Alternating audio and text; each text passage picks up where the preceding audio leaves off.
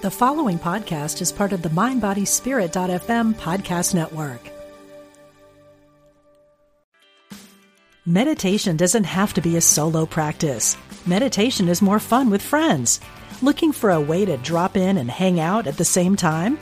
Join us online at Omega Institute for a meditation party with self-proclaimed meditation nerds Dan Harris, host of the 10% Happier podcast, Sebene Selassie, and Jeff Warren.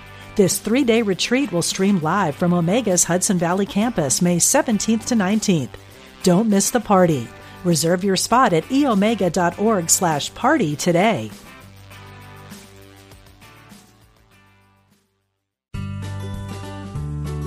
You're listening to Unity Online Radio,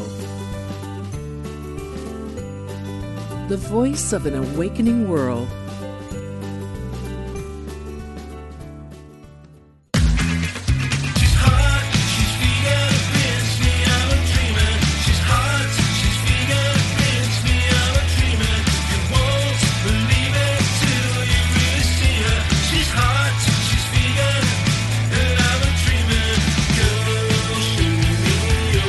Learn how to eat better, get healthy, and help animals. Welcome to Main Street Vegan with your host, Victoria Moran.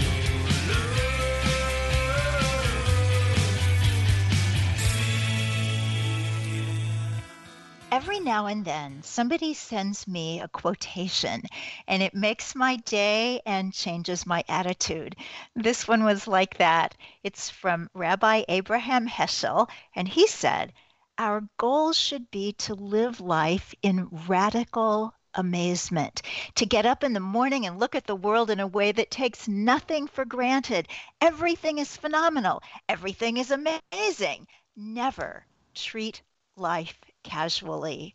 And that is so apropos for our program today because I am in radical amazement of both our guests, one of whom is changing the world through food and commerce, and the other who is changing the world through food and medicine. Hi, everybody. I am Victoria Moran, your host for the Main Street Vegan program, here on Unity Online Radio and obviously podcast platforms far and wide. What a pleasure to have you with us today. After the break, we will be bringing back a regular by popular demand, and that is Dr. Joel Kahn. And now we're going to be speaking with someone who is on the program for the very first time, and I'm so excited about the amazing things that this young woman is doing to make a difference in the world. She is Dr. Dalal Algoas, the program director at Big Idea Ventures, a venture capital firm which invests in future food technologies in the alternative protein ecosystem. She established the first food technology accelerator program in Hong Kong and has worked with over 25 global tech startups with a special focus on plant-based protein alternatives. She holds a PhD in food science and technology. She spent her formative years in the UK and the Middle East. She is a proud Kuwaiti citizen and a Hong Kong permanent resident. Welcome, Dr. Dalal Algoas. Oh, thank you, Victoria, for that great introduction. It's a pleasure to be here. Well, it's wonderful to be with you. We met through Katrina Fox, who is the great connector, and I'm so happy to know you and to be introducing you to our listeners. So first, just tell us your vegan story. How did you get here? Oh, wow. Yeah, it's really interesting. Of course, I think, these ideas are always in our mindset, how we can, let's say, make an impact on the world, how we can improve, sustainability, and also, incorporate a deeper, social responsibility to whatever we're doing. And of course, having the opportunity to combine that not only as your passion, but also as your career is really empowering. And I would say that, when I started my career in food science and food technology, we never thought that these opportunities would ever be there in this world, or at least in our lifetime. And, kind of just seeing I would say the ecosystem, and it's also the investment space. Actually, when I was at university, we had the first Just products were starting to become introduced into the Hong Kong market. And at that time, one of the, let's say, the Hong Kong investors from Horizon Ventures started investing in Just. And, they were doing this big push and campaign to introduce, let's say, plant-based alternatives to the market. So that kind of, just kind of started my interest in this space. And I thought, okay, I need to get into the sector. I need to find ways how to really improve, transitioning from R&D towards commercialization, how we can really make a difference at sort of not just, adopting food adopting, let's say, food trends, but really being involved in and empowering these companies to actually, take control, become established and successful businesses going forward. So I would say that passion was always there, and there were always these, little reminders that it was possible. And once I graduated, I just got sucked up into the investment world, trying my best to, let's say, contribute with my scientific background. And, just by luck and chance, I got the opportunity to, work for an accelerator firm and establish, a food technology program. So I think that's what's kind of led me towards this route of really combining, my passion for sustainability, and then, making it embedded into my career. It's so exciting. So for those of us who do not have business backgrounds, just explain to us what a venture capital firm does and what is an accelerator fund. That's a great question. I'm still figuring it out myself, so I'll try my best to convey it to the audience. So essentially, let's say for innovation, and in order to kind of grow, let's say, early stage, startups into successful businesses, I would say there are many stages and steps. So the first initial step will usually be through an incubation program, which is typically, let's say, government sponsored, and usually the programs that are involved do not take any equity, like from the companies, or any incentives. So it's really just about kind of incubating ideas. The next step or the next level will be an accelerator program. So that's when you have, let's say, an institutional investor come on board, let's say, inject capital into the company, at the same time give them the same sort of, backbone and framework as an incubation program, but this time it's, embedded with an investor. So the companies should have, let's say, more traction at that stage, but at the same time, the reason why we call them accelerators is because it really will help them accelerate their growth, and everything from their product development to their fundraising strategy, distribution, and overall scaling up. For a VC fund, typically that has been the next stage, I would say. So that's where you have, let's say, a more established company, and then they would, come on board towards a, let's say a late seed stage, or even a pre-series A to series A. So, maybe injecting more capital. But you can see as well what's happening is you're starting to have VC accelerator hybrids popping up. And that's what Big Idea Ventures is, essentially. So the reason why VC capitals are now, VC firms are now looking to invest in earlier stage startups is because they see a lot of potential. And of course, to get in with more attractive terms. So for instance, if you invest in an early stage company, of course, it's very risky. But if you kind of give them that backbone, give them the infrastructure as well as the support through an accelerator program, you will also de-risk your investment because you really have a really good idea as well as scope of what the companies are doing. And that also helps you helps, let's say, the investment firm as well as the LPs who are investing in the fund to really understand the ecosystem as well. So I would say that, there are different steps. I would say like, the incubation, accelerator, then VC. But, now you can see kind of, I would say, crossovers and sort of hybridizations between these different investment arms or investment vehicles. I hope that kind of answers your question. Yeah, it does. It's fascinating. Now, for those of us whose relationships with alternative protein foods are to buy Summit Whole Foods, what does it take to get from the idea stage to where that package is actually in the supermarket, and how is Big Idea Ventures part of that? That's a really great question. So even though it sounds very simple, it's quite a complex process. So it's especially when you look at plant-based or let's say alternative protein companies. So, for these, ventures or these, ideas, they're usually going to be the first movers. So there won't be enough information available on how to kind of move from the lab scale to the pilot or even the, let's say the upscale manufacturing stages. So there needs to be a lot of R&D. Typically what would happen is, we would accept companies that have done some basic R&D, have a sort of minimum viable product. They might be, of course, testing these products out in the market, having some preliminary sales or preliminary feedback. And then it's all about, tweaking.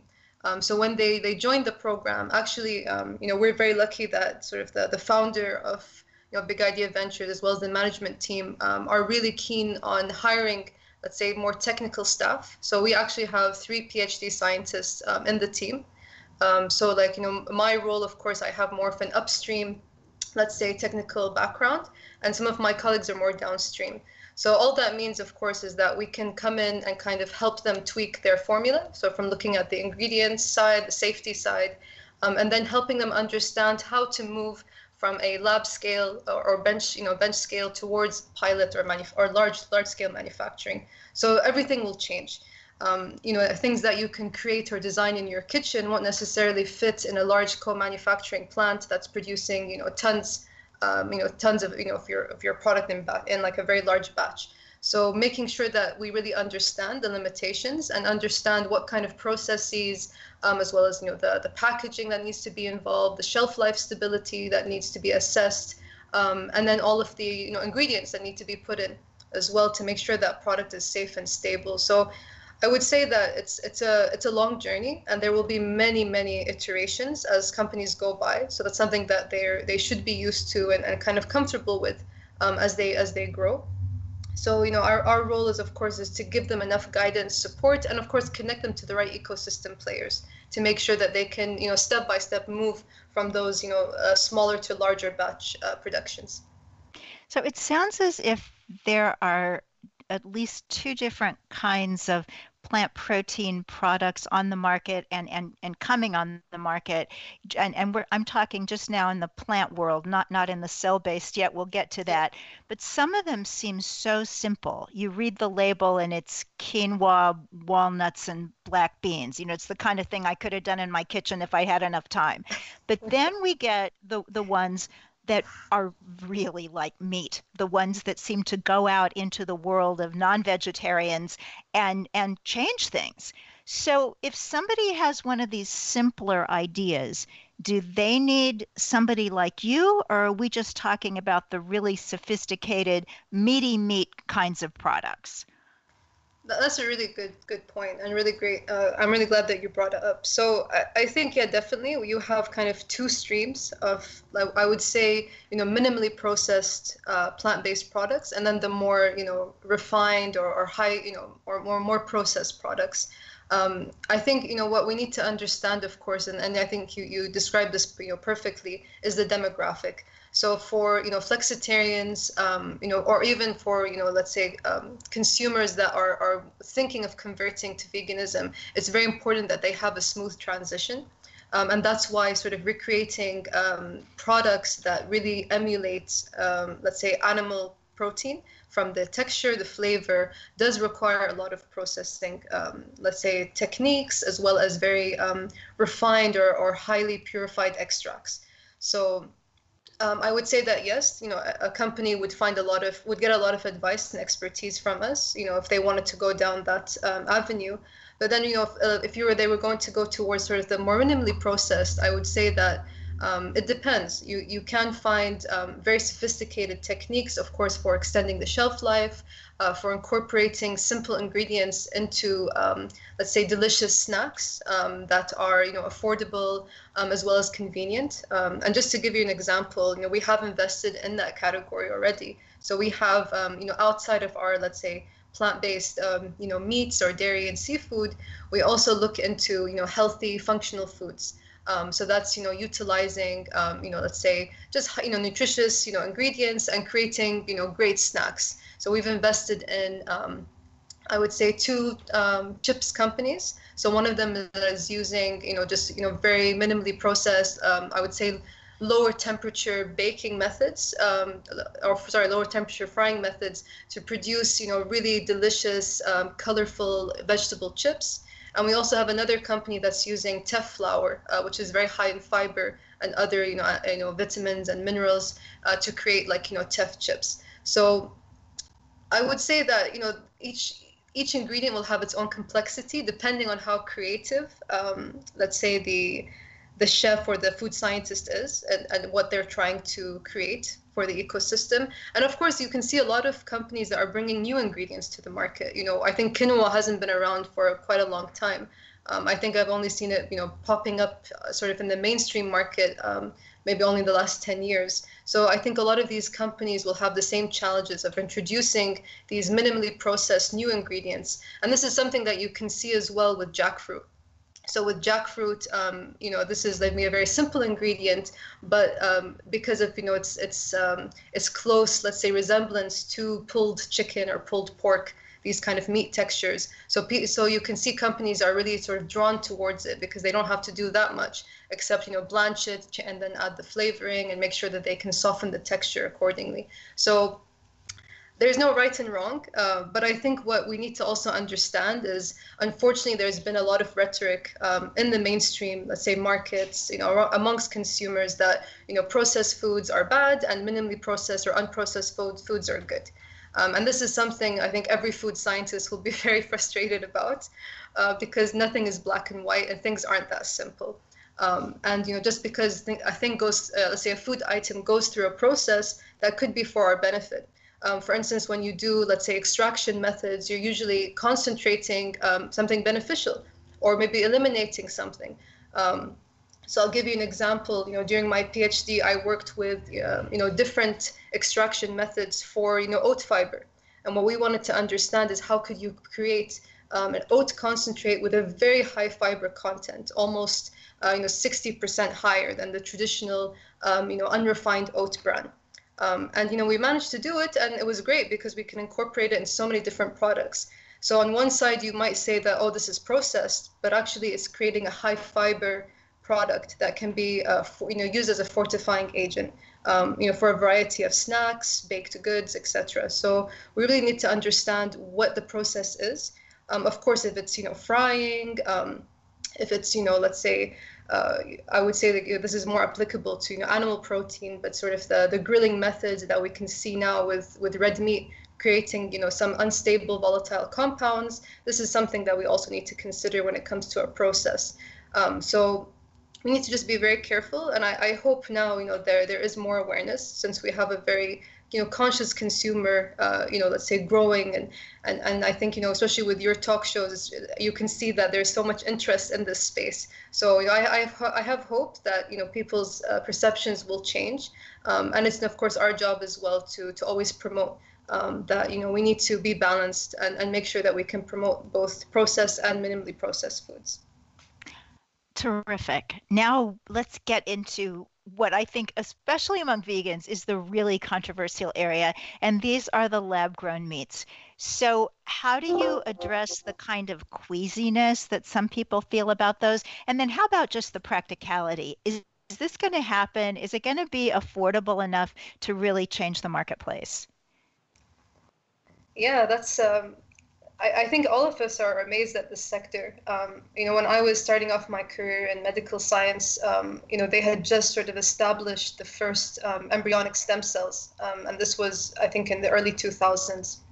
So really seeing I would say the evolution of this technology into, its utility as food rather than, let's say organ donation or organ transplantation. Is really unique. And I think even for someone with a scientific background, it takes a while to kind of wrap your head around what this technology has done and what it's capable of doing. So I think in general, not only vegans, everyone is very, I would say, skeptical, as well as, unsure about this technology. And, we work with a lot of cell-based companies at Big Idea Ventures. And, something that we constantly talk about is the basics, just the nomenclature. So how you kind of describe this technology is very important for driving the acceptance. I think, for the applications, especially towards sustainability, it has great potential, even over plant-based products. And I'll explain why. So you can see now, like, especially with the pandemic, everyone is really concerned about food security. Living in Singapore, where they import 90% of their food, is really something that we need to understand and take into consideration, especially if we have, volatile food prices or any other, let's say, disruptions to the economy or trade. So with cell-based products, that would basically mean that we would not require arable land to grow livestock, to grow, let's say, any kind of animal protein. And that would also, do away with, aquaculture and all the other sort of technologies that are available. And every country would be self-sufficient in their meat production.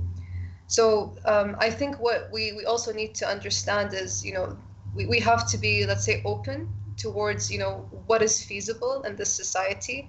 I'm, and I can see, from a cultural perspective, there's also religious perspectives, traditional perspectives. There's going to be a lot of people on this planet that can't do without meat. So the best way forward is to produce something that is sustainable and, without the harm towards, let's say, any living being, as well as, harm to ourselves as, humanity, seeing the crossover of zoonosis, sort of virus crossover from, animal species to humans. Everything from the antibiotic use and sort of the other sort of unsustainable practices can all be eliminated with the cultured, let's say, cultured meat technology. In terms of where they're at and what they need to kind of succeed. So in general, there will be many different facets. So you have, from the technology standpoint, it's still, let's say, pretty much going through an R&D process. So understanding how to optimize, let's say, cell lines, where to source specific cell lines that can be adaptable and be able to kind of really capture a specific market and grow a specific cell type that is desirable for consumers is very important. And then everything around let's say, the starter cell culture, how to kind of continuously grow them, how to continuously source them, and also without using GM, like sort of genetic modification, is a huge challenge for this sector because, with genetic modification, things will go a lot faster. You then have, of course, all of the, let's say, reagents. So that's all the material that's used to grow the cells. And that can be anything from the media, the scaffolding, the sort of the microcarriers, so everything that helps the cells adhere, stick together, and grow. And then you have the equipment side, which is like the bioreactors. So everything from the design of them, the utility, and also the management of the system, making sure that it's clean, it's safe, there's no contamination. So in general, we have a lot of different, let's say, aspects towards this process. And everyone is kind of working on their own for now. Of course, there are a few collaborations here and there, but everyone's trying to grow a very specific product. So in general, if we look at sort of the timeline, in order to get over the technical hurdles and really produce at scale, I think it's been predicted that this might be, anywhere from 5 to 10 years from now to really grow it efficiently. But then after that, it's really about the regulations. So, the regulatory process, I know, has already been sort of kickstarted, especially in the US with the USDA and the FDA. You also have, of course, the EU food safety authorities, the EFSA, quite, keen on providing protocol and guidelines around this sector. And you also have a huge push from Asia Pacific as well. So typically, when we look at the regulatory side, we know that for different parts of the world, there will be different timelines. So for countries like in North America or also in the EU, it's going to take a lot longer. And the reason for that is because let's say the regulatory process is more complex. There are a lot more stakeholders, and there's a lot more interference with the traditional animal lobbying sectors. So they're going to be always pushing back and forth until they kind of meet midway. And you've seen this many times, especially with, let's say, big issues and debates like, the cigarette ban and other kind of, big debates where you're challenging a traditional sector. So this is our estimations for North America and the EU. But for Asia Pacific, on the other hand, and maybe some other regions, including the Middle East, it's foreseen that this might be more flexible just because there isn't a very established, let's say, food authority sector that's also intertwined with the industry.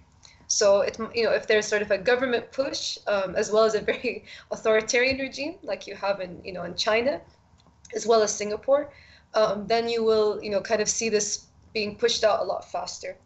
The timeline, I would say in general, it's debatable, and you'll have a lot of different opinions. I personally think it might take anywhere from 10 to 15 years for it to be commercially widely available. But in order for us to kind of see it as a pop-up showcase, we might be hearing more about this in the next 5 to 10 years. Utterly fascinating. And now we have plant-based meat. So in our last minute, just from where you sit with your incredible global view, how do you see the world embracing the plant-based proteins? Yeah, so I think when you think, I mean, based in Asia Pacific, so I can speak from that part of the world first. So there, being in sort of Asia Pacific and also having India close by, these are traditionally, let's say, vegetarian cultures everywhere from cultures. And then you have Hinduism that kind of, I would say, prevent, the consumption of specific animal types, as well as fasting of not eating meat for specific days on end. So I think in general, the adoption will be a lot easier, as well as, of course, in China, they have had meat. Beyond and Impossible did a great job at making them, I guess, like revamping them, and at the same time, giving them a really fun and unique appeal. And this is also applicable for companies like Oatly, kind of making, plant-based products seem, trendy and hip and cool. So kind of taking them away from that spiritual element where it was typically embedded in Asian culture. I think now you can see a huge push from local entrepreneurs in the region to really jump on that bandwagon and create localized plant-based products. And I think the consumer mindset is there, especially when you tie it with health and nutrition. So the women, of course, I think. Oh, sorry. No, that's okay. So sorry to have to interrupt. We have this radio hard stop. Dr. Dalal Alghowas, thank you so much. That was utterly fascinating. And everybody else, stay with us. We've got one of your favorite doctors, Joel Kahn, coming up.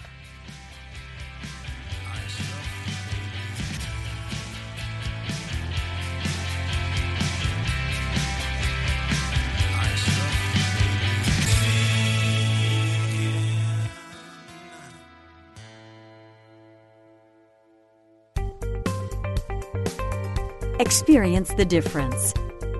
Unity Online Radio. The voice of an awakening world.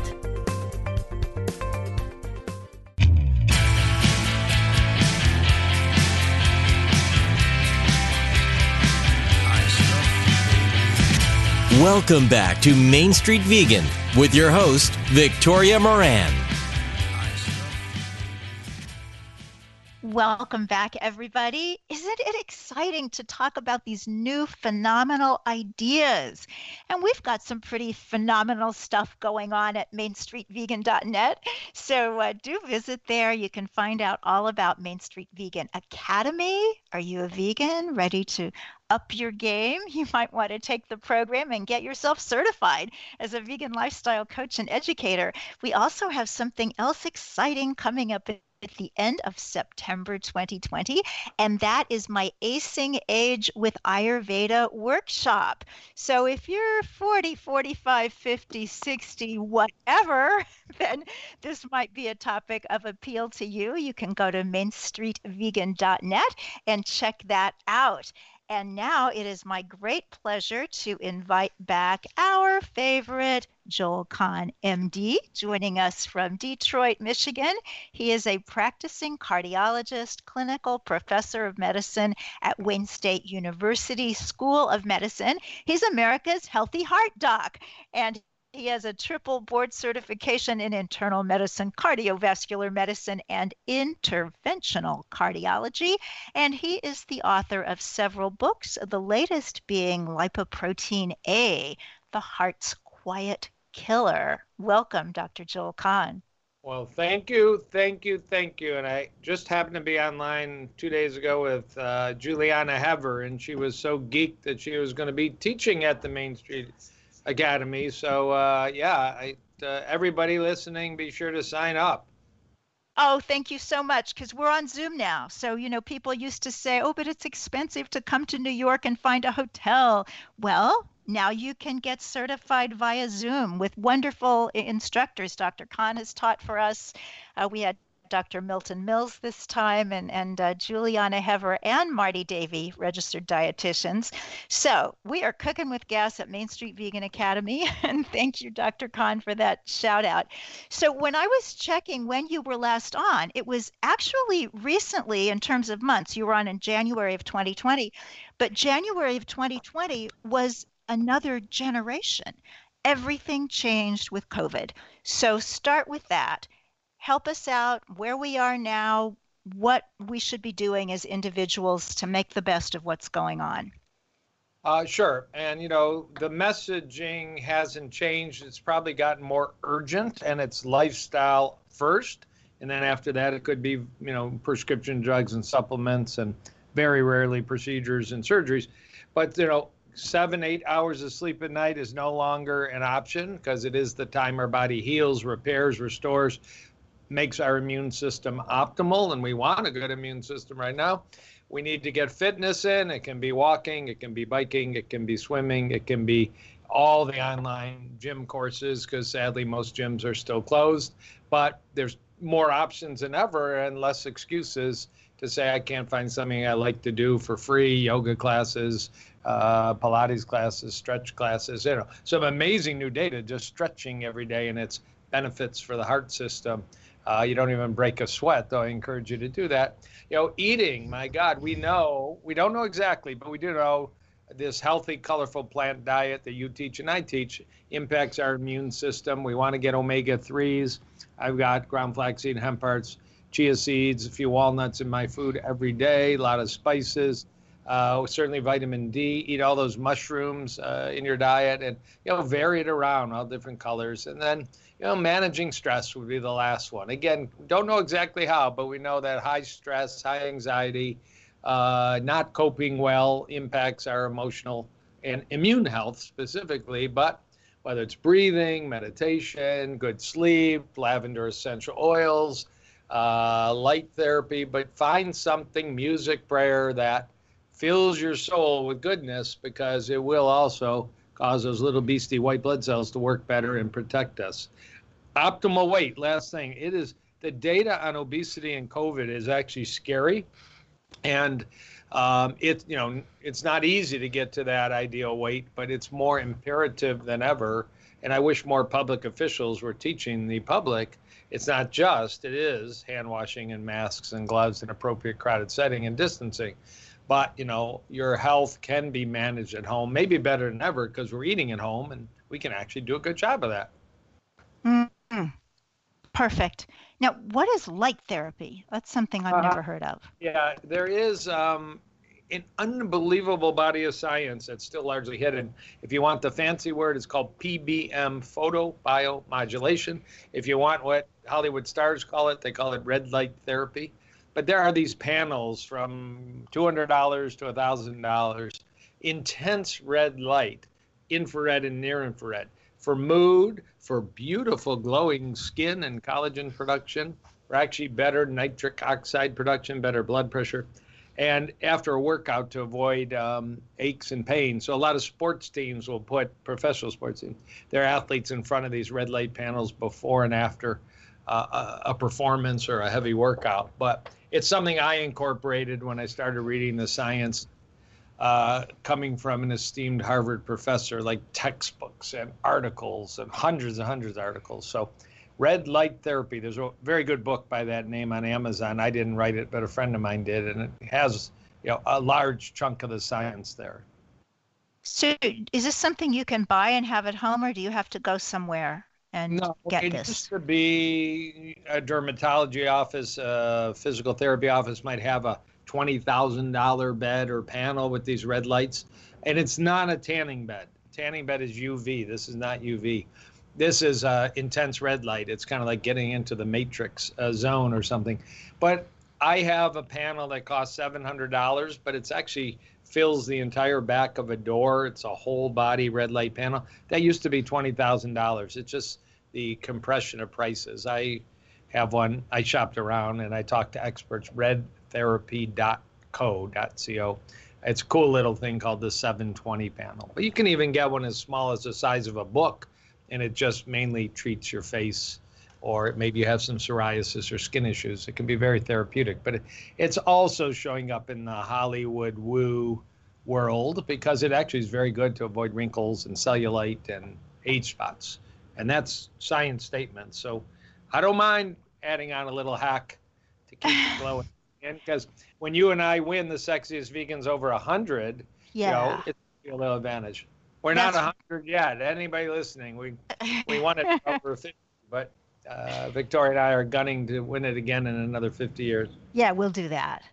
So you said when you were going to be on back in January, you sent me some talking points, and we had so much to talk about, we didn't even get to them. But one of your resolutions for January was that you were going to place sleep as a priority and use technology to enhance it. So is this the technology you're talking about, or is there something else?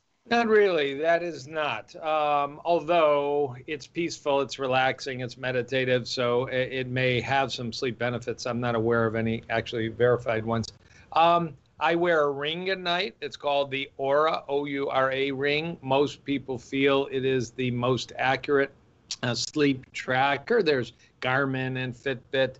I mean, my wife kind of chuckles because I can say I got, 6 hours and 49 minutes. But I also know the depths of my sleep, how many times I was awake, was I restless? And sometimes I'll do a little melatonin at night and see, I'm like a little scientist. Sometimes I'll take a little hemp oil at night. Sometimes I'll take nothing. Maybe I had a little glass of wine at 9:30. Shouldn't do that. If I'm going to have a little glass of wine, do it at 6:30. And you can really do a little inspection and find out what works best for you. That's technology. There's actually, very interestingly, now a project with that company and UCSF Medical Center that they track some health parameters that could alert you that you have COVID based on some changes in your heart rate and what's called heart rate variability. So that's a research project, but since I have it, I just clicked on to have my data shared with UCSF. Oh, what else is technology? Lavender essential oils, Epsom salt baths, rich in magnesium before bed. It's not really like high technology, but it helps. It's usually supplement based. Now you can use meditative apps, the Calm app, the Heart Math program, the orange one, Headspace app. These all can help you sleep. Last one I'd say, if people haven't heard of something called binaural music, B-I-N-A-U-R-A-L music. It's a kind of new age music. You can go to YouTube and get 8 hours of constantly playing binaural music. It has an impact on the brain that's restful and restorative. And I actually have patients that sleep like babes because they actually plug in headphones and are listening to these kind of, gently electrical music that matches some of the wavelengths in our brain when we're asleep and kind of induces it. Cool stuff. It is cool. That's why it's so much fun to have you come on and talk. Now, one of the other things you said back in January that you were resolving was to eat within a 10-hour window. Right. What's that about? And how do you make it work in the real world? Right. And that is, based now on close to 30 years of science, going back to that biosphere outside of Tucson and Dr. Walter Longo, one of my favorite nutrition science experts to rely on. But the idea that we have built into the human biochemistry, just like animal models and earthworms and yeast, when we stop eating for a day or two or three, or even if we stop eating for 12 to 14 hours, we can actually enhance the way our body heals, repairs, restores. So eating all the time and eating like the gym trainers sometimes tell us 6-7 times a day is not really consistent with the science. So there's something called time-restricted eating, TRE. And there's some very compelling data that, maybe eating your first meal 9 or 10 a.m., unless you're a type 1 diabetic where you really need to have a meal to avoid blood sugar crashes. And then maybe having your last meal around 6 or 7 p.m. And then you're done.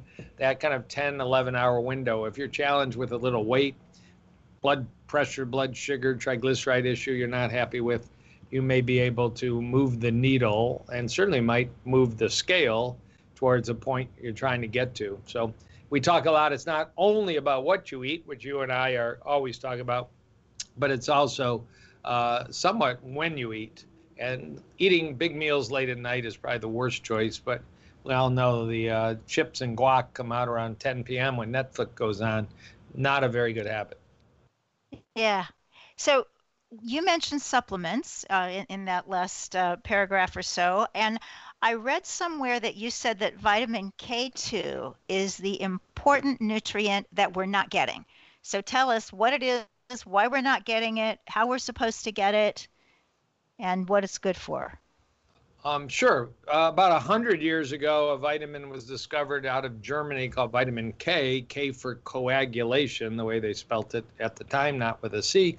So you get vitamin K from green leafies, helps your blood clot normally, plus all the other benefits of green leafies like spinach and kale and arugula. But about 40 years ago, vitamin K2 was discovered. It had a bit of a structural similarity, so it also falls in the vitamin K family. It's very challenging to get from food. Now, there are some animal-based foods that have some certain cheese rinds and meats. I don't want any part of that. In the plant world, it's largely natto. Natto is a soybean paste. You'll find it at a sushi restaurant. You'll find it in an Asian restaurant. You can buy it online. It has a distinctively unappealing smell, odor, taste that is part of the Japanese culture, but for most American palates, it's going to take you a while to like it. And I do have patients that order natto and eat it. But there are now solutions. So vitamin K2 seems to be very important in bone health. Getting enough vitamin D, getting enough vitamin K2 may help promote better bones, less osteoporosis, osteopenia. And for artery health, we don't want our arteries to get calcified. We want our teeth and our bones to be calcified. Having enough vitamin K2 may shift the equation, build stronger bones, and maintain flexible, more youthful arteries, which is what we'd like to do. So more and more, there are appearing some plant-based multivites, and they have vitamin K2 in them. The average big box store multivite will not have vitamin K2, but Matt Frazier, the no meat athlete, has one. Another Dr. Joel, a healthy doctor with an F at the end of his name, has one. You know, I'll let them do their own promotion, but they are well thought out, in my opinion, approaches. That's cool. Well, I'll do the shout out for Matt's then, because that is Complement Plus. Right. And they're one of our sponsors. So I can say, yay, Complement Plus. I just started a patient this morning on Complement Plus. I take Complement Plus, and it really has a little bit of iodine, which can be challenging unless you eat seaweed, a little bit of magnesium, selenium, the omega-3 from algae. So it really is a one-stop shop vegan multivite that potentially, why do a few vegans out there quit? I always wonder. I'm sure you wonder, why do they quit? And I always wonder about some of these like micronutrients, and either they weren't motivated in the right place, or they weren't getting good advice, or maybe they just were missing something. Yeah, possibly. So it might be a micronutrient, and it might be an annoying family member. But anyway, if you want to get Complement and save a little money on it, you go to their website, which is lovecomplement.com. And if you put Main Street Vegan in caps and then a plus sign, you will save some money on that. But as Dr. Kahn said, you get your nutrients wherever you want to get your nutrients. But I want to ask you about another one. And this is one that is not a sponsor. I have been taking NAD. The brand I get is True Niagen. I don't know if there are other brands, but I read that it's really good for aging like a rock star. Am I right, or am I being led on? Well, I am a vitamin guy, and I take it also, and I read the literature. But NAD, we don't really call it NAD. It's NAD+, is an important compound to make energy in human cells. We absolutely know that. professor in Iowa named Charles Brenner has done enormous research. And like everything else, by about age 40 on, we don't make as much efficiently. And a lot of people are tired. A lot of people, even on plant diets, and certainly the majority of people not, they would love to have more energy and more focus and more productivity. And as we make less, we may be suffering from, it's not a clinical diagnosis to say you have a low NAD production, but it may in reality be as important as, having a low vitamin D or low testosterone or low progesterone and all the rest. So there is enough data to know you can take the vitamin you said, True Niagen. You can boost your blood and cell levels of NAD.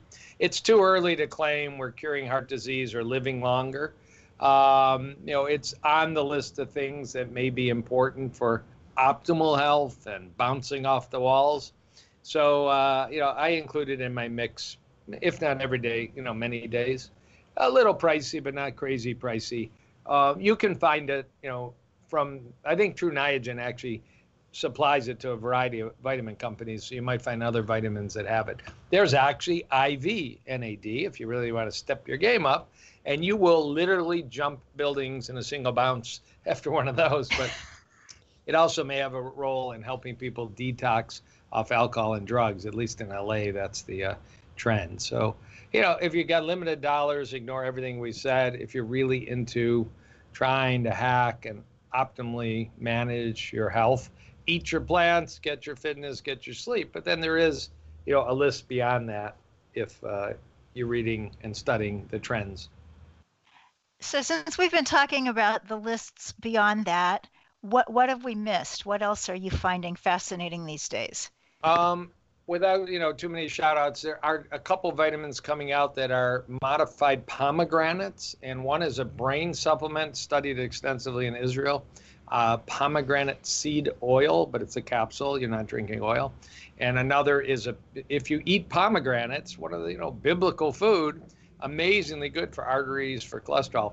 But if your microbiome, your gut is healthy, you'll convert pomegranates into a compound nobody's ever heard of called urolithin A. And urolithin A restores muscles and their ability to, resist aging and replenish and regenerate.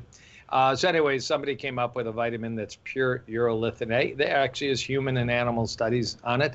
It's not like it's just pulling it off a tree. It's pricey. I think pomegranates are very cool. And if the only message is eat more pomegranates, we did our job. You got a pretty good chance you'll make urolithin A. Anyways, I'm interested in that. There's a couple other longevity vitamins out there. But, if you're not taking good care of your diet, your sleep, your fitness, your level of calm and stress management, it's the vitamins aren't going to do the trick. So these are add-ons once you've really nailed the rest. Just a pomegranate question. They're hard to eat because they're mostly seeds. And so most people that are into pomegranate drink the juice. And yet we're told we shouldn't be drinking fruit juice because of the sugar. Yeah. Good, bad, little bit okay? Yeah, there is unsweetened pomegranate juice, and we all know it's a pretty bitter taste if that's what you're getting, just like tart cherry juice is very tart and very unsweet. There are studies from Israel in people with plaque in their arteries drinking 8 ounces of unsweetened pomegranate juice and showed improvements in their cholesterol numbers and actually in their arteries. So I think that is one you can sneak in. Tart cherry juice, some people use as a gout preventive.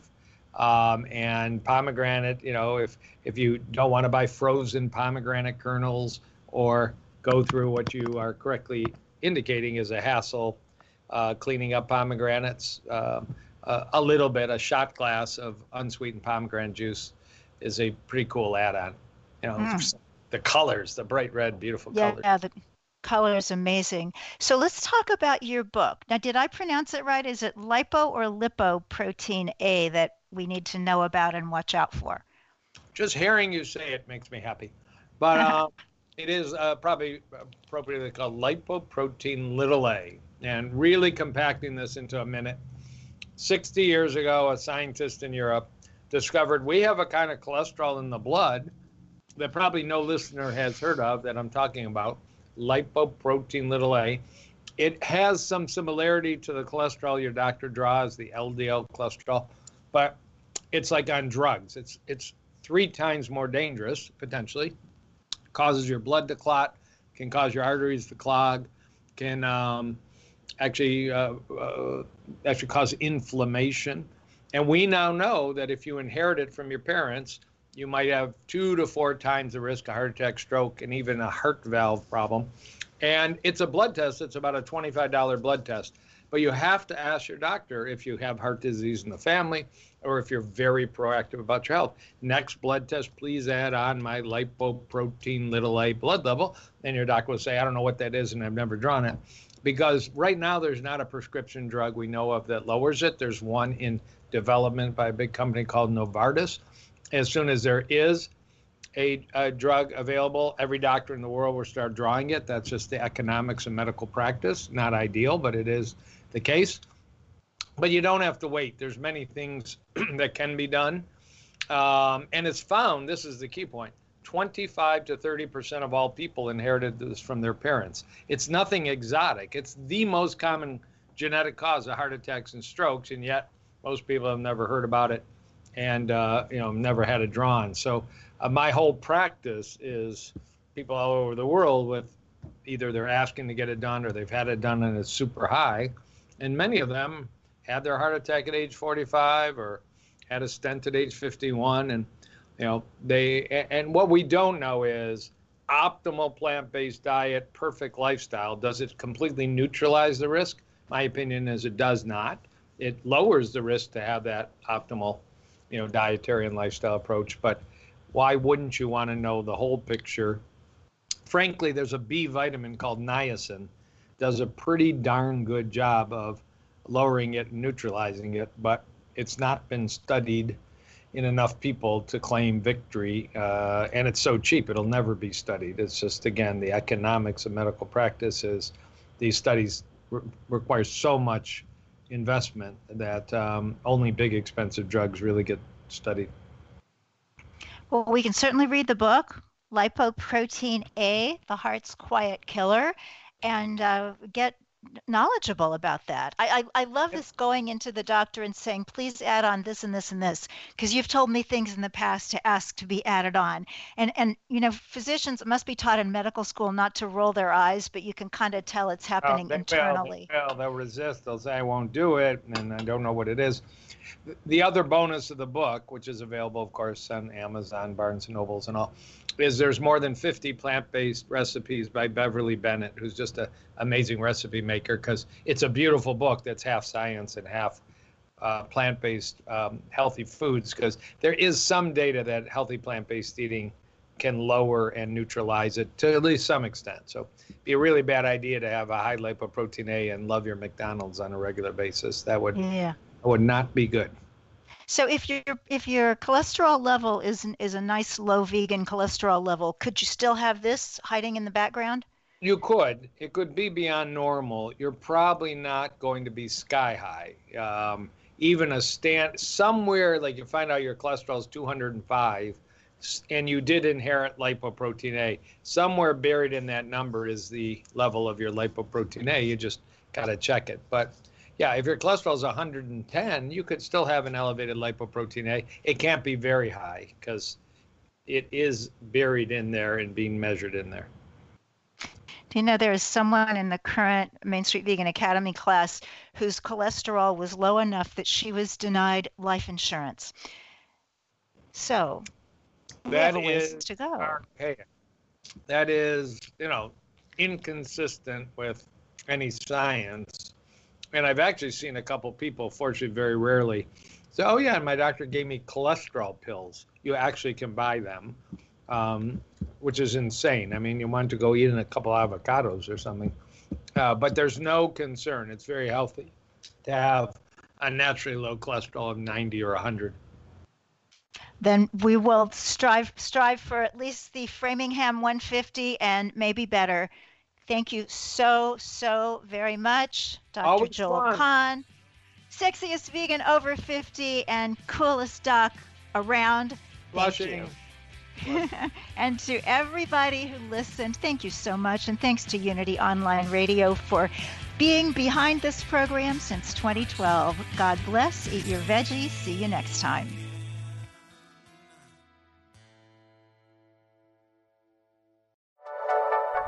Thank you for listening.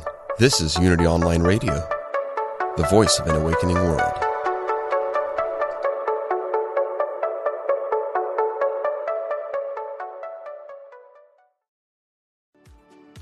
Do you ever feel that calling that you should be doing more with your life?